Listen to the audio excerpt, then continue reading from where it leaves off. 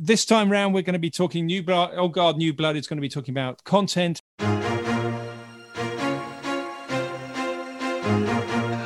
Obviously, this wouldn't happen without our sponsor, Majestic. So thank you very much to Majestic for coming on and sponsoring these events and these webinars. If you haven't tried their new product, Majestic Monitor, we're actually talking about it at a paid social event, which is a Brighton SEO sponsored event or put on by Brighton SEO in a couple of days. So have a look at that, and there's a demonstration of Majestic SEO and particularly Majestic Monitor, and hopefully that'll sort of highlight interesting ways of finding influencers and using the flow metrics that Majestic has to find influencers. It's a separate product to the main Majestic product, so have a look at that. Okay, guys, so I'm going to start by asking the panelists to introduce themselves. Hopefully you know a little bit about them, but I'll let you guys talk about yourselves and your experience in writing and content. And Miranda, you're up on my screen as the first person to go. So why don't you introduce yourself? Tell us about yourself and who you are. Sure. Well, first of all, thanks for having me today, Dixon. You're welcome. Thank you for coming on. Appreciate it. Yeah. Miranda Miller from miranda-miller.com. I have been a writer, editor, and content marketer for 15 years now. So I think I might be the old guard on this call. Formerly the editor of Search Engine Watch. You and me are the old guard, by the way. I can just so you know, I'm still not that we're still aging really ourselves, old. but No. But you know, there we go. Thank you for volunteering. Yes. Yeah, so today I have a small creative agency, and we help brands with their publishing operations, getting started and running them as well. Okay, that's great. And you're on you're writing on Search Engine, which one? Search Engine Journal. Journal, yeah. Yes. You've got to get the right one. You can't say the wrong one on the wrong thing, you know. So yeah, I've seen some posts over there, and there's some great stuff over there. Rebecca, who are you, and where do you come from? Hi, as I'm we Rebecca. say in one of the shows in the UK. So you know, who are you and where do you come from? So I come from a little town called the Black Country. It's quite literally halfway between Birmingham and Wolverhampton, so I belong to neither. I'm what you call a yam yam. And I have 5 years experience in digital marketing and writing, so I feel like that might hopefully make me a young blood, even though I don't always feel it. Yeah, absolutely, you are. Yeah. Yeah, I started out as a content writer, then I explored SEO, PPC, social media, realized that I still love content and went back to it. That's what I do at Sweet Digital. I've just finished NaNoWriMo, which is writing a whole novel in a month. And it was really, really tough, but I did it. Well, you did done. What? Say that again? Sorry, what did I miss? It's called the NaNoWriMo Challenge, and you have to write an entire book in a month. Ooh. Yeah, so I did it 2 years ago, and I'm just editing that book now. And I took a break from that to do it this time around. Okay. And I forgot how hard it was and how tiring. That is major. I've tried 3 times and have never finished one. So kudos to you. Thank you. Okay, and we got Jason Darrell jumping in there saying, "Hey, I'm from Tipton. Go Yam Yam." So go. You have a friend in the audience. So it's wonderful. And David's asking me if I can see myself streaming on Facebook. I can, but I can't give you a link because it's just my Facebook stream. So I don't know. Sean, who are you and where do you come from, sir? Oh, I mean, originally I'm from a lovely little place called Bury St Edmunds, but currently I've just recently moved out of London and I'm now living in Portsmouth. So yeah, by the coast. So COVID's been a strange time, and it's been a time of reflection for me. So got myself out of London and now living by the seaside, so 10 minutes away. And I'm head of content at iProspect in the London team. But I previously worked at Greenlight Digital, and that's kind of where I first sort of got involved with SEO. But before that, I was training to become a journalist, and I realized that getting into journalism was super difficult, particularly as I wanted to be a music journalist. And it appeared that most music publications were either going out of business or they were cutting staff. So I actually wrote my dissertation on why the NME should go completely free. And then I sent it to them when I finished my MA. And then about 2 years later, they did go free. So I like to claim that that's because of that dissertation I wrote on that topic, but I think it's more because advertising sales were probably something that they were going after at that point. Okay, interesting. I know Warren from Greenlight fairly well. I did a bit back in the day. I'm more tech side now. So yeah, okay, that's great. He's a good guy, and I remember Absolutely. I used to sit near him. So him and I go back a long, long way. There's early days, definitely on the old guard on that one with Warren. Okay, guys. So I wanted to start with my first question for each of you, just in case people don't have the time to go through all 45 minutes or they want to make sure that they're going to get something out of here. Content is the topic of the day. What's the, if they don't listen to anything else, what's the one tip that you can give to people about content that we can get right at the top of the show? And I'll tell you what, Sean, you're on my screen again, so I'll start with you. So if you're going to have one tip that people can take away about content, what's it going to be? So it's like a super difficult question to start the session, but I know, because I'm a nasty kind of presenter. Really, No, and then I'm going to come back and argue your points later on if I keep myself organised. Okay, yeah. I mean, I guess for me, it's something that we were doing when I was at Greenlight sort of 5 or 6 years ago, and I don't think this has gone away. But it's really trying to understand who the audience is, and I think that's somewhat changed in SEO quite a lot over time. So big period of time of my time working on some clients, I guess we were looking at a lot of seasonality and peaks of sort of keywords, but we tend not to look at that as much anymore. And I think it's actually really important to understand who your audience is and what they're asking. So obviously Google helps us with that, with things like PWAs and sort of PAs, and feature snippets, but actually looking at things like Trustpilot and people's reviews on Google and other platforms actually gives us an insight into what people are asking. I think second to that is working with so my side, obviously I'm agency side, so I work with the brands. The relationship that we have there is very much trying to find out exactly what sort of queries and questions the customer service team might get or the sales team might get, because understanding what people are asking of those teams can help us write the right type of content and the type of content that people want. And I think that's kind of the thing I would always sort of, try to work with my teams on. And I think the best article we've ever done in my time at iProspect, just to give a quick shout out to the team that worked on this, was for a shower brand. And the article is a step-by-step guide on how to remove mold from your shower head. And it is still, to this time, my 5 years of working on that brand, the best performing page that other than the homepage, it's the best performing page. And it's because it literally gives you step-by-step on that specific topic, which is such a problem for people. And I know that removing mold from a shower head is a problem because I've currently got the problem. So I need to probably go and read that article again and follow those steps. Okay.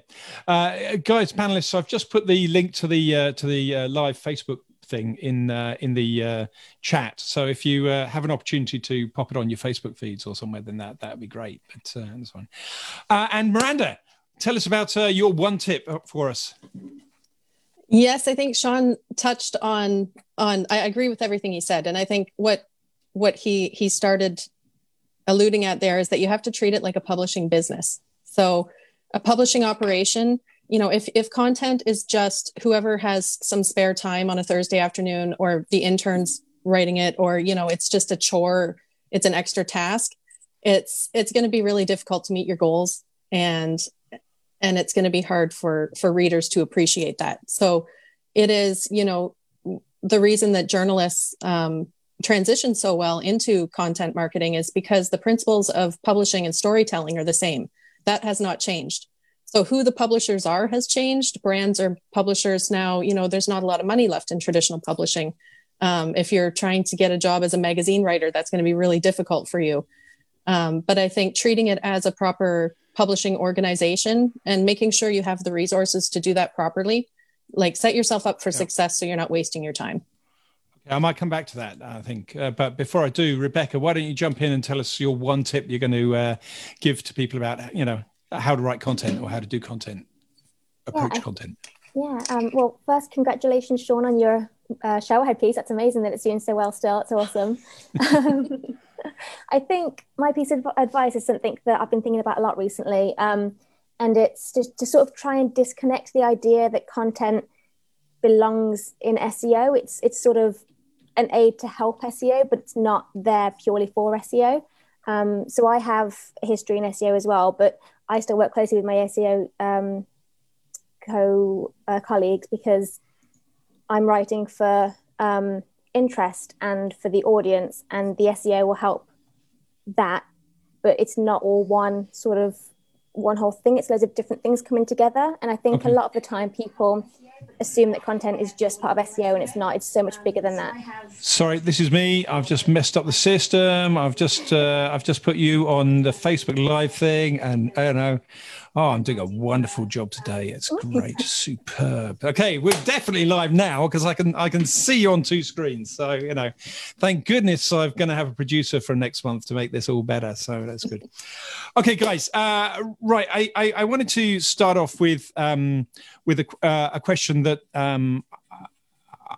is something that kind of is important to me, I think. You guys have sort of talked about treat it as a publishing business and, understand your audience and those kind of things. But for most of us, we don't have that kind of resources. We've just got to be exactly what Miranda says we shouldn't be, which is the guy that, wakes up on Thursday afternoon and says, I've got to do a blog post before the end of the week.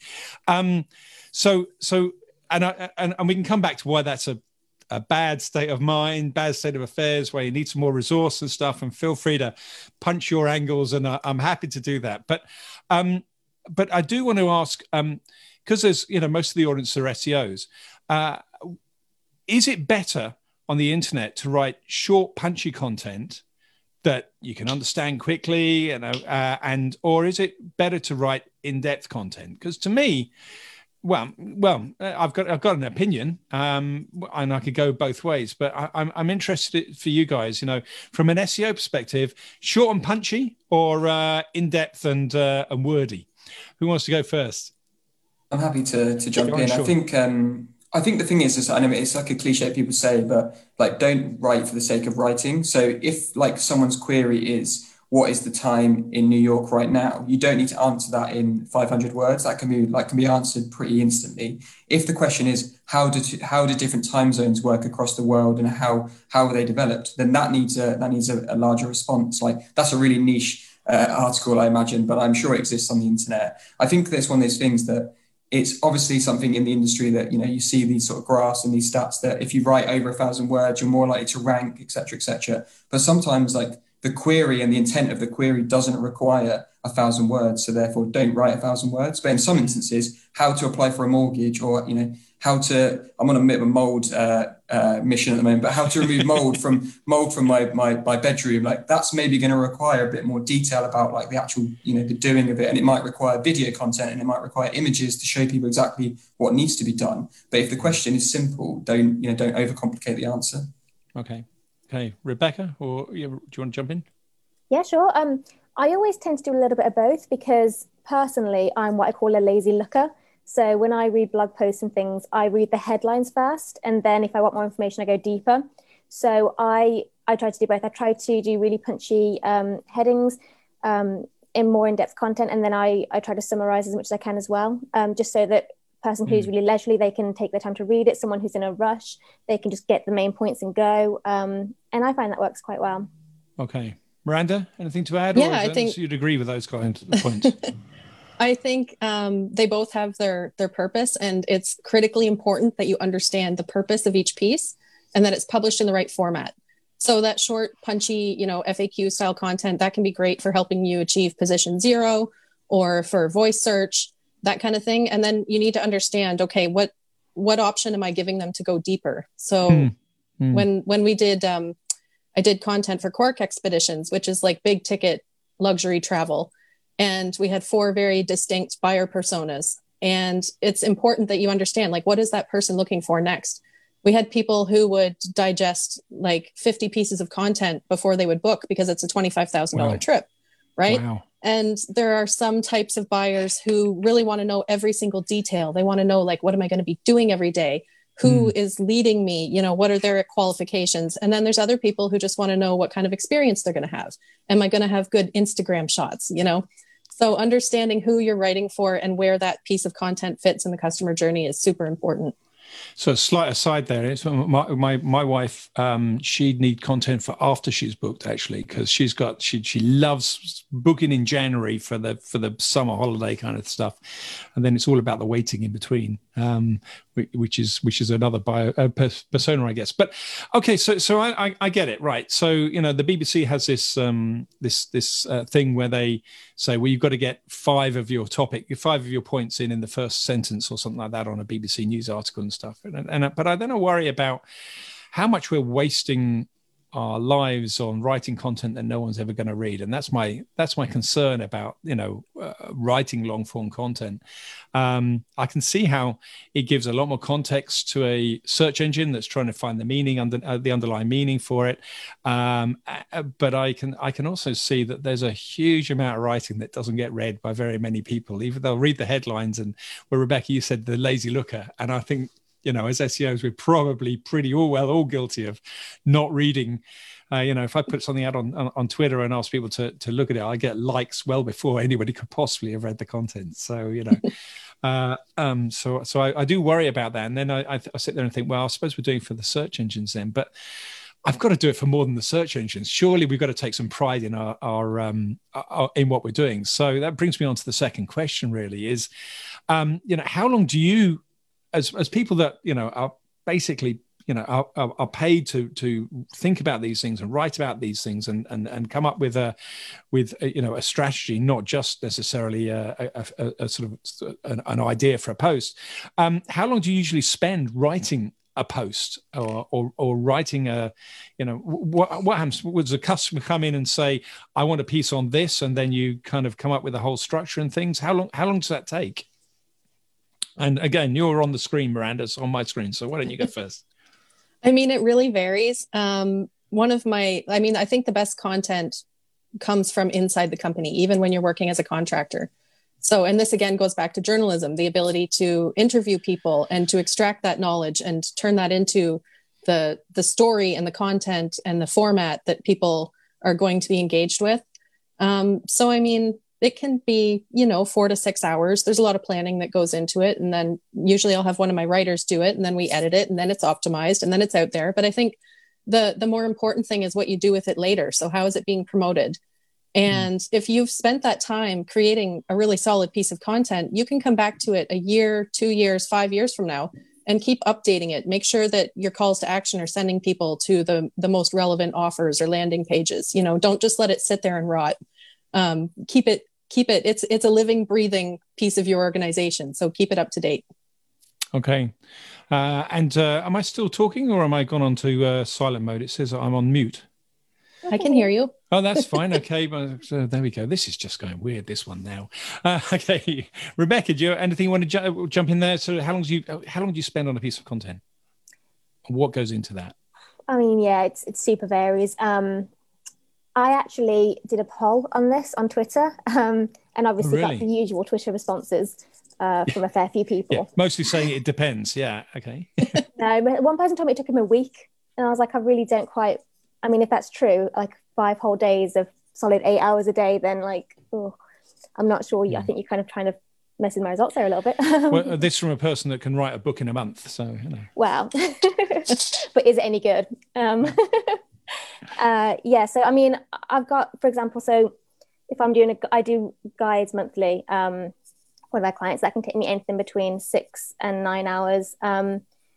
Blog posts, sometimes it's 3 or 4.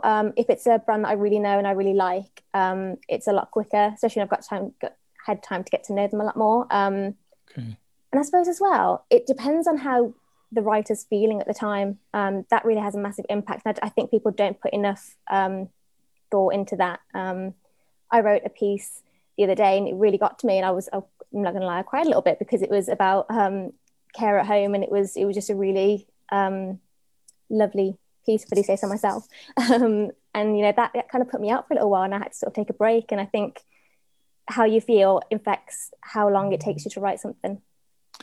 I think that's very interesting. And it's probably the difference between a professional writer and somebody who just tries to knock out on a Thursday probably comes out in the writing. So, yeah. Sean, can you typically spend a whole day on a piece of content? No, not at all. I think recently I wrote a piece and it took me half an hour, but I had a lot of information from the team. So I think that what I was going to say, and sort of add to what Rebecca and Miranda have said, is around if you know the brand and if you know like the topic very well, I think it's obviously like something that's quite quicker. If you work in an agency, you know, often that you're working with like lots of brands. So Katie in my team, if she's listening, shout out to her. She writes on lots of work. She sometimes has to write about finance, and she has to write about fitness, and then she has to write about dog care, and then she has to write about beauty. And it's like, it's trying to get your head into sort of like the different products and maybe the different audiences. So I think actually, if you know the brand really well, and we've personally found that if you put people onto certain brands or certain topics, they can get to know that brand a lot more. And I think actually from an agency point of view, I've found a lot of brands that we work with are specifically looking for us to provide people with expert like knowledge in that particular sector. So whether that's finance or automotive, actually having someone that knows the sector will probably, I'm probably generalizing a bit, but it will reduce the time. I think that in terms of how you work, and and probably increase the quality a little bit as well. I mean, yeah, absolutely. I think it's, you know, the more that you get to know, you know, the brand and the tone of voice and the audience, then I think that the better the content will be. I think you can sometimes spot when someone is, you know, I guess trying to use Google and use Wikipedia to fuel like their content, and they don't quite know the topic. So you can get away with that on sort of like what I'd call fluffier content, which is, you know, like quite easy to listen to, read and stuff. But if it's serious content that you're talking about and you're actually talking about topics that affect people's lives and their day to day, then you do need someone that knows what they're doing or has enough time to research. So I think sometimes actually what we find is the research, the insight stuff takes longer than the actual writing. Once you've got all the information that you need, you know the brand, you know the subject matter, you know the audience, you sort of just piecing it together. So I think a lot of the time, and it probably maybe it's just the way that we operate, that we do a lot of like upfront work before you know, we brief the writer. But then I think Rebecca mentioned it, and I think it's a really important point to say that once you get sort of into the realm of writing, you're in like a groove and you start writing. What I find, and maybe it's just, you know, time of year, meetings come into your diary, they disrupt what you're writing. Yes, you're in the middle of something, but then going back to that piece, you're like, right, what was I writing about again? And it takes you a bit of time to get back in. So what we try and do with Katie is block out time where she's writing and then joining a brainstorm with us or joining a meeting, just to make sure that people have blocked out bits of time dedicated to writing. Yeah. Okay, so I mean, I think that point's interesting, and in the chat as well. You know, Jason says, you know, visitors are going to recognise authority in the content, and I think that also plays a little bit probably to Google as well. If Google can recognise the author, then that may have some kind of impact on things as well. But going to that idea of writing content that you're not really, you know, an expert in. I've got a question from an attendee who says, can you give me any ideas on content related to the roofing industry? I don't feel like people would care enough about the roofing industry. So I think that's a good example to bring in then, because it's the sort of thing you guys probably end up facing on a regular basis. You know, the roofing industry, they've got a roofing website, they want some content, they want to give something that's going to be, you know, meaningful, hopefully, and content rich. What would you do? How would you answer that question? I'll go here. Yeah, and go I think around it. Building, like looking from the perspective of the person who is the authority. So if you don't have a team, you know, you're not in a brand, you're not in an agency, you're a sole proprietor, maybe. This is where it's super important to figure out what works for you and what resources are available to you. So I have people who will send me voice notes, and then we either use something like Otter.ai, which is just a AI transcriptionist, or send it to a VA and have it transcribed really quickly. They might, you know, just jump on a Zoom call for 10 minutes and explain what's on their mind. Like, hey, I have this idea. Here's how I feel about it. And that, again, when you're working with someone who has the ability to interview and sort of help you flesh out that idea, it's so much more valuable to use those resources than to spend 8 hours kicking yourself like, oh, why can't I write this? Because not everyone's a writer. That's great. So what you're saying is, as a writer, what you end up doing is just getting the expert in the room and on a Zoom call, record the call and turn it into the content. Right. It's a matter of figuring out how to extract that expertise from that person who is the expert, and then you know, how can you polish that up for them? Okay, that's a good tip. That's a good suggestion. Okay, anyone else want to jump in with roofing ideas for our guest?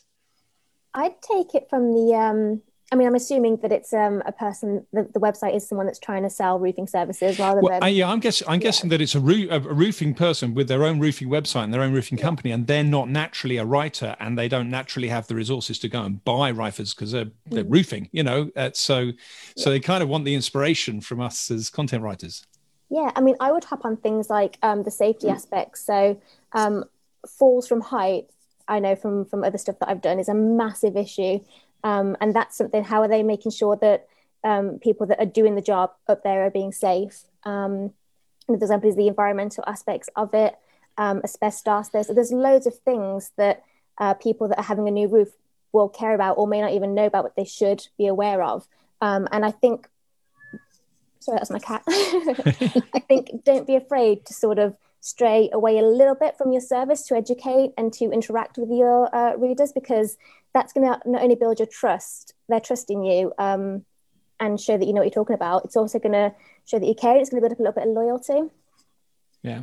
Okay. Sean, any other tips or ideas for that as a typical subject? Yeah, roofing, not loads that I know about.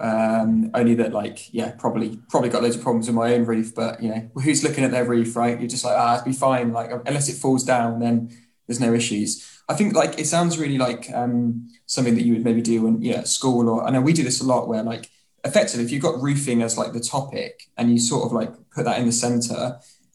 No, you don't have to be a writer to be able to sort of work out what the related topics might be. And I know it sounds quite simple just to have piece of paper, the topic in the middle, and start thinking about what is it that are related topics to that. So weather would be related because the weather will affect your roof. So you can start sort of stranding out the types of content just from knowing the product. And a roofer will know roofing content more than I will. So they'll be able to come to the ideas in terms of what is related to that topic. They'll know if they're in the industry, they're actually, a roofer themselves, they'll know what the key topics are. So whilst that won't help them necessarily write the actual content, it will definitely help sort of the inspiration of the types of content that would need to be created.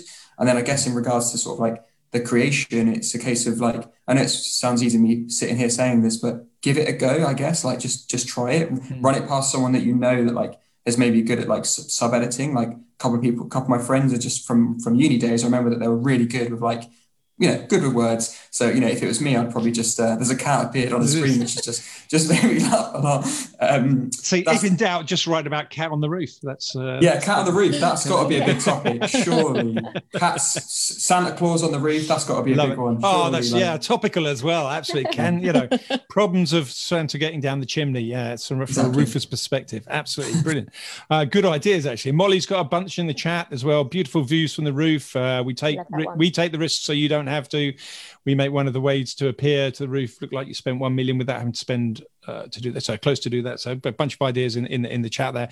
And one thing I'll just add there is when it comes to ideas is things like Google Suggest or Answer the Public or question finder tools.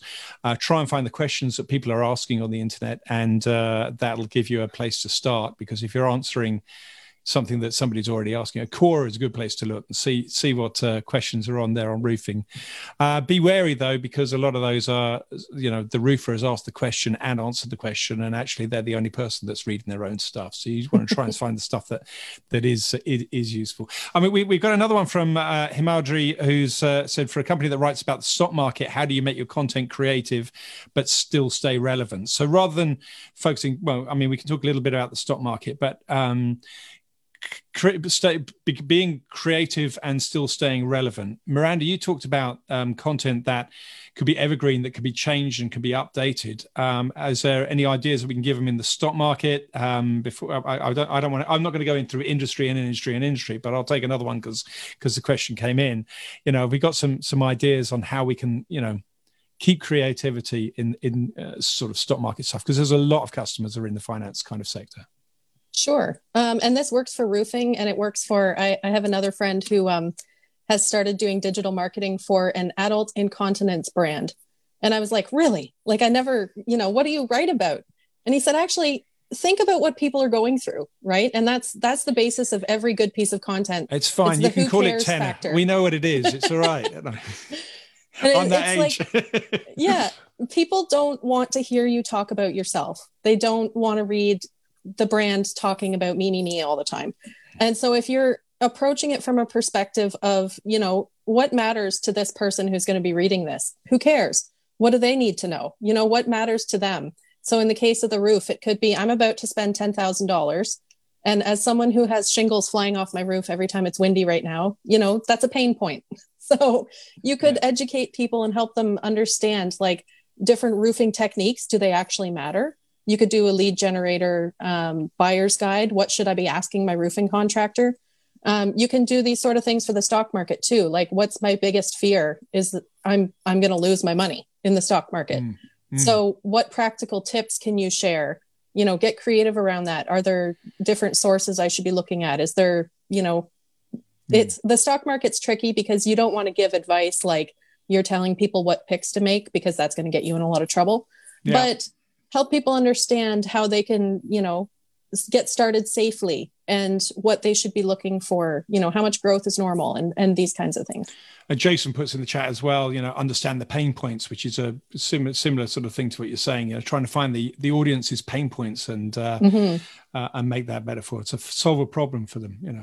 Okay, Rebecca, Sean, anything you want to add in there? That'll be a no. Well, if you do, then you've got to go off mute. Yeah, that's what I was trying to do. I did a whole presentation the other month on mute, and it was horrific. Yeah, it was really embarrassing. And then I tried to do it again, and I didn't share the screen, and it was really Well, that makes my cock-ups at the start of this look like I'm a pro. That's great. Yeah, I laugh now, but at the time I had to drink a lot afterwards. Yes. Okay. Anyway, stock market ideas or creative ideas or whatever. I can only think of one, because the stock market, I don't even really know what it is. But thinking of what I would like to read, because I don't know what it is if I were to get involved and I was to invest money, then what I would really like is, if there's a situation that's predicted to happen or is potentially happening, I would love to know other occasions when this has happened and who came out the winner and who came out the loser, for example, just little case studies. I think personally would be really interesting. As someone that knows everything about the stock market, I don't know if that's actually interesting, but that's my two cents. I quite like that. What I would say is, of course, it's a regulated industry. So some of the things that we may say here, we're not qualified to answer you, Hamadri, because in the UK, it's a regulated industry. But the things that I look at are, you know, I do look at, you know, tips and ideas and things. And I love that idea, Rebecca, especially if you can find some parallel data source to bring into a conversation. And the idea of saying, you know what, pandemics, they've happened before. This is what's happened to the stock market before. You know, these are things you can sit there and give people some data, because I think in the stock market, people invest emotionally, but they think they're trying to invest rationally. So if you can actually give them some rational ideas and thought processes, you're probably doing them a favor. So. Sean, do you want to add anything, or shall I just jump on? Yeah, the only thing I was going to say is that I think when you're in a sector which is regulated, which, you know, finance, stocks, like insurance, I think it's sometimes just like really useful to think about who's like an aspirational or like a brand that is doing really well in that space. So there's a number of sort of like brands that have launched over the last couple of years in the sort of finance insurance space, the sort of disruptors in that industry. So sometimes it's quite fun to look at what they're doing. So Habito is like one of those. I'm not sure if you've seen their adverts, but they go mad with sort of like some of their imagery, and some of their assets are really great.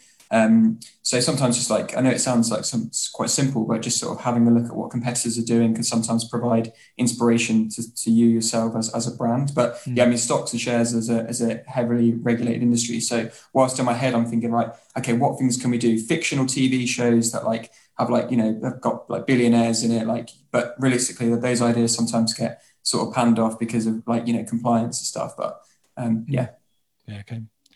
Okay, I want to move to a slightly different tack now. Darren's asked, and I think it's a good question to go into. What's the most effective way to promote your content or blog posts that you've written? Because sometimes it's not about the content itself; it's what you do after that content. You know, how do you make sure that what you say, you know, however meaningful it is, doesn't fall on deaf ears? Who wants to jump in on that one? Happy to go on that one. I think this is one that I feel quite sort of like quite passionate about, but I think that a lot of like content creation does end up stopping at the point of sort of publishing, because I think that like there's not enough hours or enough resource or budget into the actual promotion of it. But I think that the best sort of content that I've been involved with in terms of myself professionally in my career have been content pieces where other channels have got behind. So whether that be email, whether that be paid.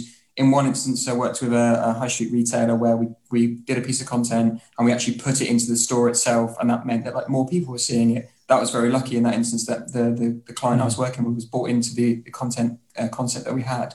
So yeah, I mean, in terms of like the promotion of it, I think that syncing in with other channels, how can those assets or that content be used in email, on social, PRing of it? If you're an SEO agency, I mean, we can talk. I'm sure there's a separate session around digital PR and link building, but that would be a tactic that I would particularly want to use. So yeah, just syncing with other channels and make sure that it goes further, but having a plan. So don't get it live and then go, okay, now we should do this. You've sort of got to know that when you start. You sort of need to know when you're planning out that content exactly when and why you would be promoting that out externally. And I think it was something Miranda said about updating content. So when you're producing content and you're promoting it, think about how in a year's time it could be refreshed again. So if you're using a data source, could you then use that data source in a year's time when it gets refreshed and go again? Like, it's just trying to always know that once content goes live on a website, that it shouldn't just go and die. It should hopefully live on for forever, like my mold piece. Rebecca, do you want to jump in? I think he's answered that really well. Okay. Miranda? I agree. I mean, content promotion that's a whole webinar in itself. It needs to be part of the planning process, understanding who you're trying to reach and where are they online? Where do they live online? How are you going to reach them? So I just want to add one idea, if I may, that I think is a good tip on this. And I think that I've certainly when I've been promoting things at Majestic, if I've got my act together before the post goes out, and actually start arranging the promotion before it goes out, it works so much better. So obviously when Majestic's launching something, the audience is, the people I really want to talk about it are Lee Odden or Barry Schwartz or Lauren Baker, or now next on my list is Miranda Miller on SEJ, but so I have a bunch of people who I do know, and I've spent a lot of time trying to make sure that, buying Barry Schwartz drinks doesn't seem to work, but trying to make sure that I know these people well, so that at least they'll take my email. And when I've got a good idea, I don't do it with every post. I really don't do it with every post. But when we've got a product launch, I make sure that I let them know, preferably in advance of the launch. And I actually say, I say, right. What I've done many a time is I've sent them a PDF of the post that's going out and the URL it's going to go out at, and maybe some other material that if they want to write their own stuff about it, then it's fine. They can do that, but they know when I'm going to go live and what we're going to say, and that does tend to work, because usually I don't know which one of you said it, but one of you said people don't like to hear you talking about yourself. And it's much better if Barry Schwartz talks about my product launch, or, somebody in my industry. And it doesn't matter whether you're a roofing person or whatever. If you're a business and you've got something to say, sometimes your blog is not the best place for it to be said. But certainly, if that's going to be the final place for you for the content, letting the people that really are good and good amplifiers of that messaging know about it beforehand, so that they can leak it and get the story and the glory. That's going to be better for you in the long run anyway. Okay, so right, I've got probably time for one more question. So blind. So informational details of the web. I don't know what that says there. That question's been there since the start. But Jason says, blind 5-year-old. How has Google advanced in deciphering content or contexts from the days of 10 blue links? So I guess that is.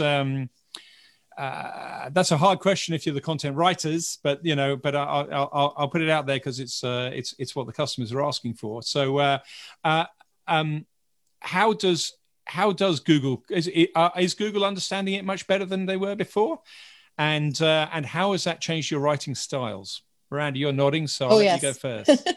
How's that changed the way you've approached the problem? It's actually, I think that especially for that small producer who is the expert in their field, they don't have a content team, they should feel really good about how Google has evolved, because Google's understanding of how topics are related and how entities are related has become so much better. So you do not have to worry about, your keyword density. I still see people posting, we want a 3% keyword density. Like, let that go. If you are writing from a position of authority and you're the expert in your field and you're keeping it tightly wound around one topic, that is naturally optimized for the way that Google evaluates content now. Okay. Rebecca, anything to jump in there? Yeah, I think the structured data that you can add to posts as well, that's another layer of communicating with Google. Things like behind the scenes for images and videos and all those sorts of things as well. I think that's a really great way that Google's producing tools where you can directly talk to them about what your content's about. Indirectly talk to them, yeah. About what the content's about. So you can sort of, it also takes away the whole, are you writing for Google or the customer? Because you can do both now, but in two different ways. Okay. Sean? Yeah, both very good answers. I think that, I would say personally that I think that it's much more useful now. I think that the way that Google's sort of search engine results page presents lots of different features, provides people with the information that they need. I guess that's the thing that Google wants, is for people to stay within the search engine and not click through to sites. But I think that, that's something that I think it's something that is in the industry, but there's been lots of studies to say that people still will click through and see people still trust the feature snippets. So I think it's been mentioned a few times already, but the keyword density thing and the keyword thing is a bit of a nonsense. I think just write the best piece of content you possibly can, and Google knows the entities, has been mentioned. So you will. The best piece of content will generally perform. I think personally, as a user of Google, I find it super useful that it presents me with the right formats at the right times when I need them. So yeah. The challenge for SEOs and companies is they can't get their head around necessarily, if somebody reads it on Google and never comes to the website, then have I actually got a customer? And it's hard to track at that point as well. And it's hard for content writers then at that point to say, well, I did a really good job of amplifying the message and stuff, because no one's ever clicked through. So it's hard for all of us when Google doesn't. One of the most recent updates is obviously within the feature snippet. When you click through, it takes you to the text passage itself, which in effect is a really good thing, because it takes the customer right through to the bit that they want. But as a writer, that means that they've missed out potentially on all the bit above it that was super useful to set up that piece. So it's challenging, I think, on both sides. But I do echo what Miranda said about Google's I think actually setting up their algorithms towards great content, and if that's the case and that continues in the future, then that's only a positive thing. One thing I did with that was I wrote a long piece once, which went through many. So I broke it into many different pages, or I suppose now I should be breaking it into passages. But I could, at the end of each passage, maybe put a link back to the at least to the section header, so that people don't have to can easily get to see it in context. Might be something we should be doing more of. Yeah, I agree with that. That's the jump back to sections is something that I think should definitely be something we think about a lot more. Yeah, people have been saying recently that the rel priv and rel next was never used by Google, and we shouldn't be using it. But actually, maybe we absolutely should be now, because we need to get the user to sort of move around the content that now that Google's sending us straight into the individual sort of sections and things. Okay, guys. So we're pretty much at the end of the time. It goes quick, these things. What I'd like to do is just bring in David if he's around, and because we're going to change the format a little bit next time round and find out what we're going to be talking about next time. So just for the audience benefit, where are we going next time, David? Sure. Next time around, we're going to be broadcasting on the Majestic social media channels. So make sure you're subscribed to the Majestic email list, and we'll let you know exactly where we're going to be broadcasting live. So we'll be live on YouTube, on Majestic's YouTube channel as well. On Majestic's YouTube, on Facebook and Twitter as well. So we're going to be broadcasting live at 5 p.m. GMT on the 6th of January. That's 12 p.m. Eastern Standard Time. Fantastic. And guys, and what are we talking about next time? New year. So next time, it's all about strategy. It's all about strategy for 2021. We're only going to be 6 days into the new year. So what are the best ways of sitting down and defining your SEO strategy for the coming year and getting a head start on everyone else? Fantastic. That's going to be a good one. Okay, so it leaves me to kind of say goodbye to you guys, but I would love you to just jump in and tell people where they can find out more about you or your organization. If they want you to write some stuff for them, where should they go? So Miranda, why don't you go first? Sure. So thanks for having me on. That was fantastic. That was like the most fun I've had on a Wednesday afternoon in so long. Oh, that's very kind of you. On Twitter and Instagram, you can find me at Miranda LM Writes, on LinkedIn as well, and miranda-miller.com. Okay, that's great. Sean, where do we find you? iProspect, obviously, but apart from that? In Portsmouth, but no, on social, I'm Sean C Hill, or Sean Chill, as I've coined it, and on LinkedIn, Sean Hill, iProspect.com, etc., etc. So are you chilled or are you stressed? This session's definitely helped me feel more chilled. So it's something you guys have rubbed off on my feelings. I definitely was like feeling a little bit stressed today midweek, but this has done me good for the evening. Oh, good. I'm glad I can help the panelists as well. Rebecca, where can we find you, and how can the audience find you? My Twitter feed is just at Rebecca Dunn. I'm on LinkedIn, but I very rarely use it, so there's really no point in getting to me on there. For those of you that want to follow my personal writings, I've got a website called rebeccawrites.co.uk. That is not SEO optimized because I wanted it to just be fun, so please don't judge on that aspect. It's just purely about the whole concept of writing for pleasure and that kind of thing. Okay, and Rebecca's spelled with a K-A-H, right? Yes. Rebecca Wright. Is that right with a I-T-E, I'm guessing? Yeah. No, Rebecca Writes as in I'm writing something. Yes, yeah. W-R-I-T-E. That's what I mean. Sorry, yes. Sorry, yes. Great. Okay, yes. Got it. That's fine.